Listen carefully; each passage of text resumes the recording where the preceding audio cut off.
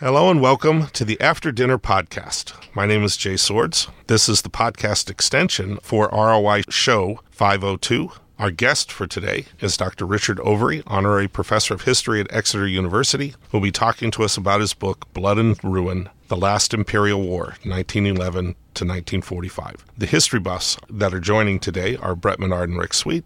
And Brett, we'll let you start off this time. Gladly. So we talked in the broadcast portion of the show about the role that the various imperial holdings played. What can you tell us about specifically with regards to the Japanese attacks on colonial holdings in the South Pacific? Do you think that the European response would have been as strong if those island chains had been independent and not colonial holdings because they feared another imperial power, or was it more you took what I have rightfully stolen and I'm not letting you play with my toys? Well, yeah, indeed. No, in the Japanese case, they needed the island chains because they needed to have a defensive perimeter where they could establish air bases and sea bases in case, for major war with the United States. Pacific War with the United States, so they needed to have a perimeter that was far enough away from the Japanese home islands. Otherwise, of course, there wasn't much point in seizing many of the island possessions. And what really mattered to them, of course, was Indonesia, present-day Indonesia, and Southeast Asia and Burma, because there were huge sources of minerals and oil, particularly, which is what they wanted. One of the striking things, though, I think, is that once the Japanese had occupied the area, in Tokyo, but also at local level, Japanese officials and soldiers began to plan the empire, began to set up imperial institutions and so on, began to think in terms of what Japan's empire would look like in 10, 20 years' time, as if it was going to be a permanent feature, not something you had to fight about and were likely to lose. And I think that's a bizarre fantasy, really, but it was shared by a lot of Japanese that somehow once they'd done it, the Americans and the British and the French and Dutch would not come back, and they would be able to establish an imperial zone of their own. And so a lot of planning goes into that, in the expectation that there will be a Japanese empire. All right, Rick. Richard, I suspect that since World War II was so well documented, so to speak, it seemed, really brutal, as we mentioned in the broadcast portion. It was total war. Why were the Germans and the Japanese in particular so colossally brutal in their treatment of the subjugated people, not only before war broke out, but while the war went on? Yeah, it's a very good question. I mean, it's a question that historians have, thought about a lot and tried to find answers to. I mean, in both cases, what developed what I call a kind of toxic culture in both armies, where they deeply resented guerrilla activity, opposition, active opposition, terrorism, as they defined it. And they became increasingly brutal the more the areas under occupation objected or fought against what had happened to them. And I think certainly in German military culture, this is something deeply embedded. The laws of war, where soldiers fought soldiers, but as soon as civilians started taking part and engaging in what they saw as terrorist acts against German military personnel, then the only way they could cope was by being more and more brutal, the way in which they repressed those forms of dissent. And the same thing was really true of the Japanese army, which was, on the whole, quite independent of much of what was being talked about in Tokyo.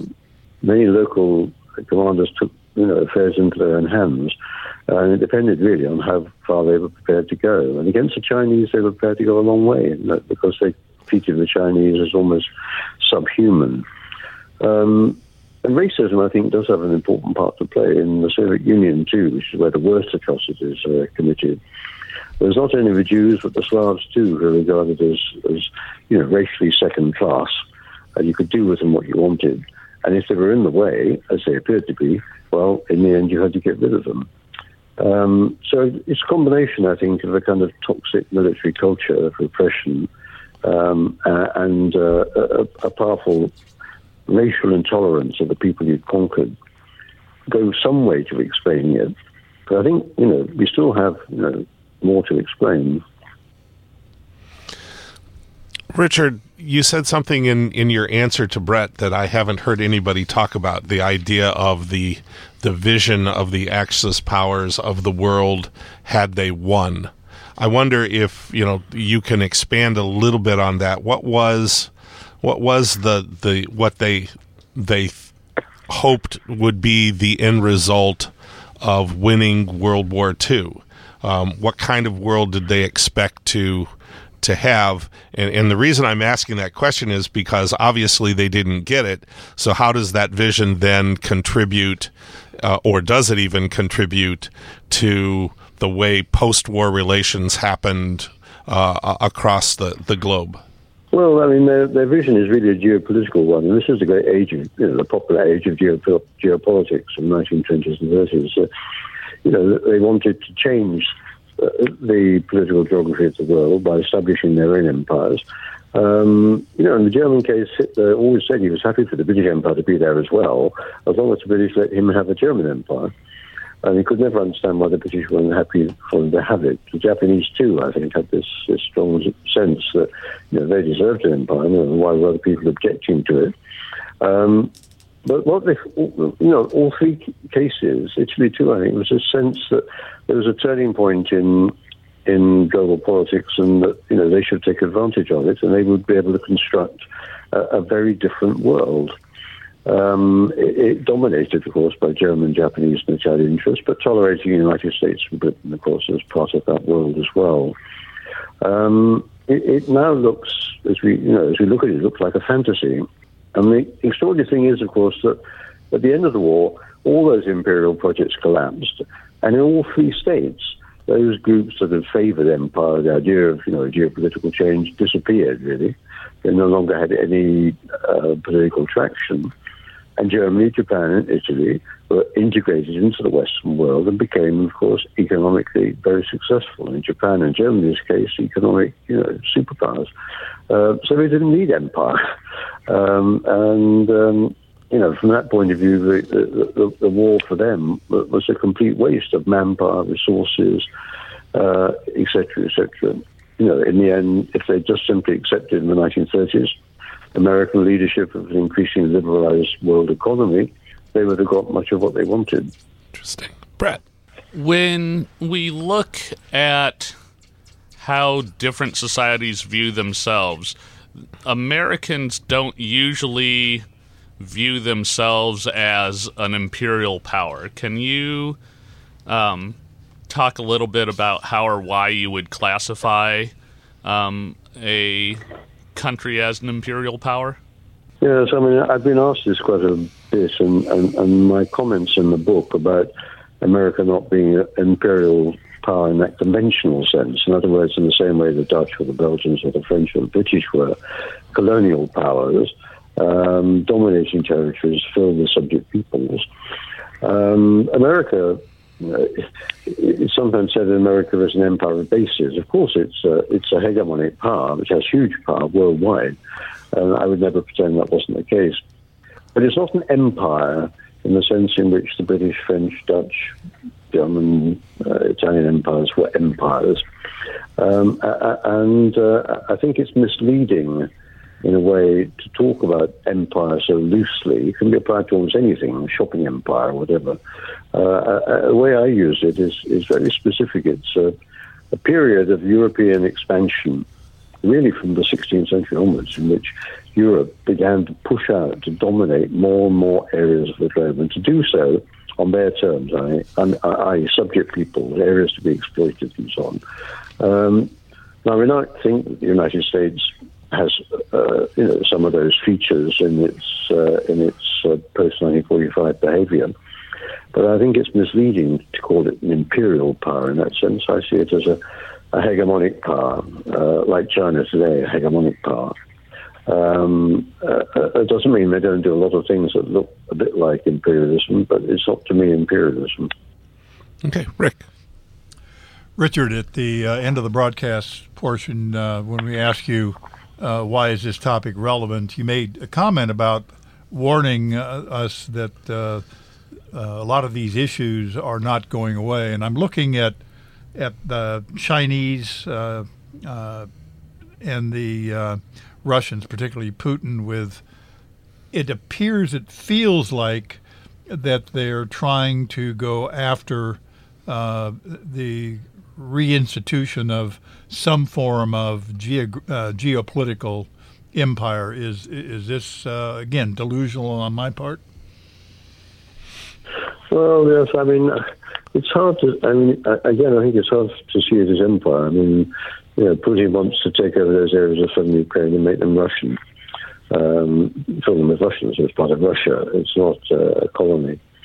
And China, too, for all its international influence, economic influence in particular, and so on, it seems to be a colonizing power. Although people living, I think, in Central Asia or Tibet might disagree with that. I think that the important thing is there are lessons to be learned, that war is brutal, and maybe we don't need to be told that, but I think one of the things I've done in my book is to get people face to face with what it was like. But the world we live in now is a different world. It's 80 years on. The geopolitics are different. The balance of power is different. And I hesitate, I think, to make too many comparisons with the 1930s and 40s, because I think that can often be misleading. All right. Well, I get the honor of the last question, and I'm also going to go back to a term that I hadn't really heard anybody use before that you used in the radio segment, which was the idea of the politics of resentment. I've read a number of things talking about American and English and in European in general sorts of extremism as it develops, and the rise of sort of ultranationalism in a number of countries. And it feels to me like the politics of resentment are very much alive and well today, and being used by politicians. Do you see this as the same kind of thing? Is this a concept that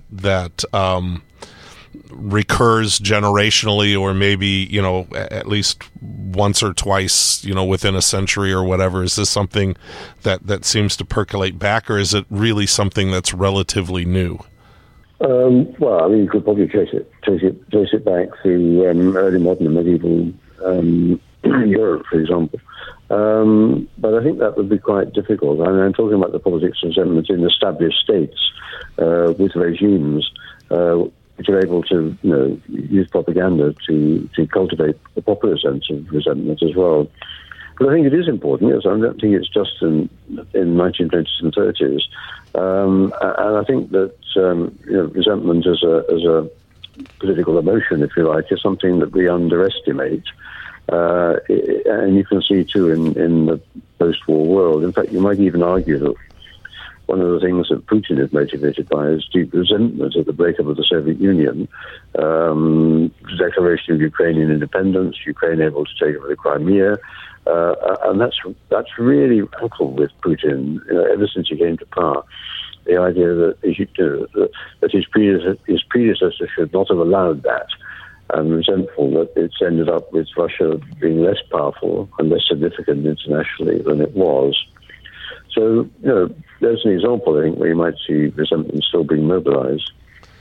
Well, and I think here in the States, more and more we look at our former president, Donald Trump, in that same vein of having relied on or having exploited feelings of resentment, particularly amongst rural populations.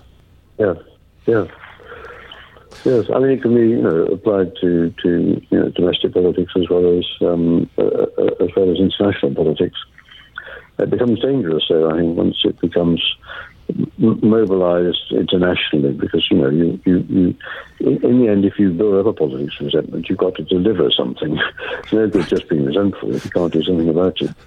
Right? Yeah, exactly. Yeah, there has to be a relief valve somewhere. Yeah. Yeah. All right. Well, thank you. We want to thank our guest for this 502nd show, Dr. Richard Overy, honorary professor of history at Exeter University, who talked to us about his book, Blood and Ruin, The Last Imperial War, 1911 to 1945. Our history buffs for today's show were Brett Monnard and Rick Sweet. ROI can be found at 9:30 p.m. Friday nights on KALA Radio or on the web at tunein.com. If you're looking for older programs, you'll find them at soundcloud.com. Just put KALA Radio in the search, click on the first icon, and scroll down to find nearly a decade of ROI shows. And you can also find ROI on all of your favorite streaming platforms. ROI is recorded at station KALA, St. Ambrose University.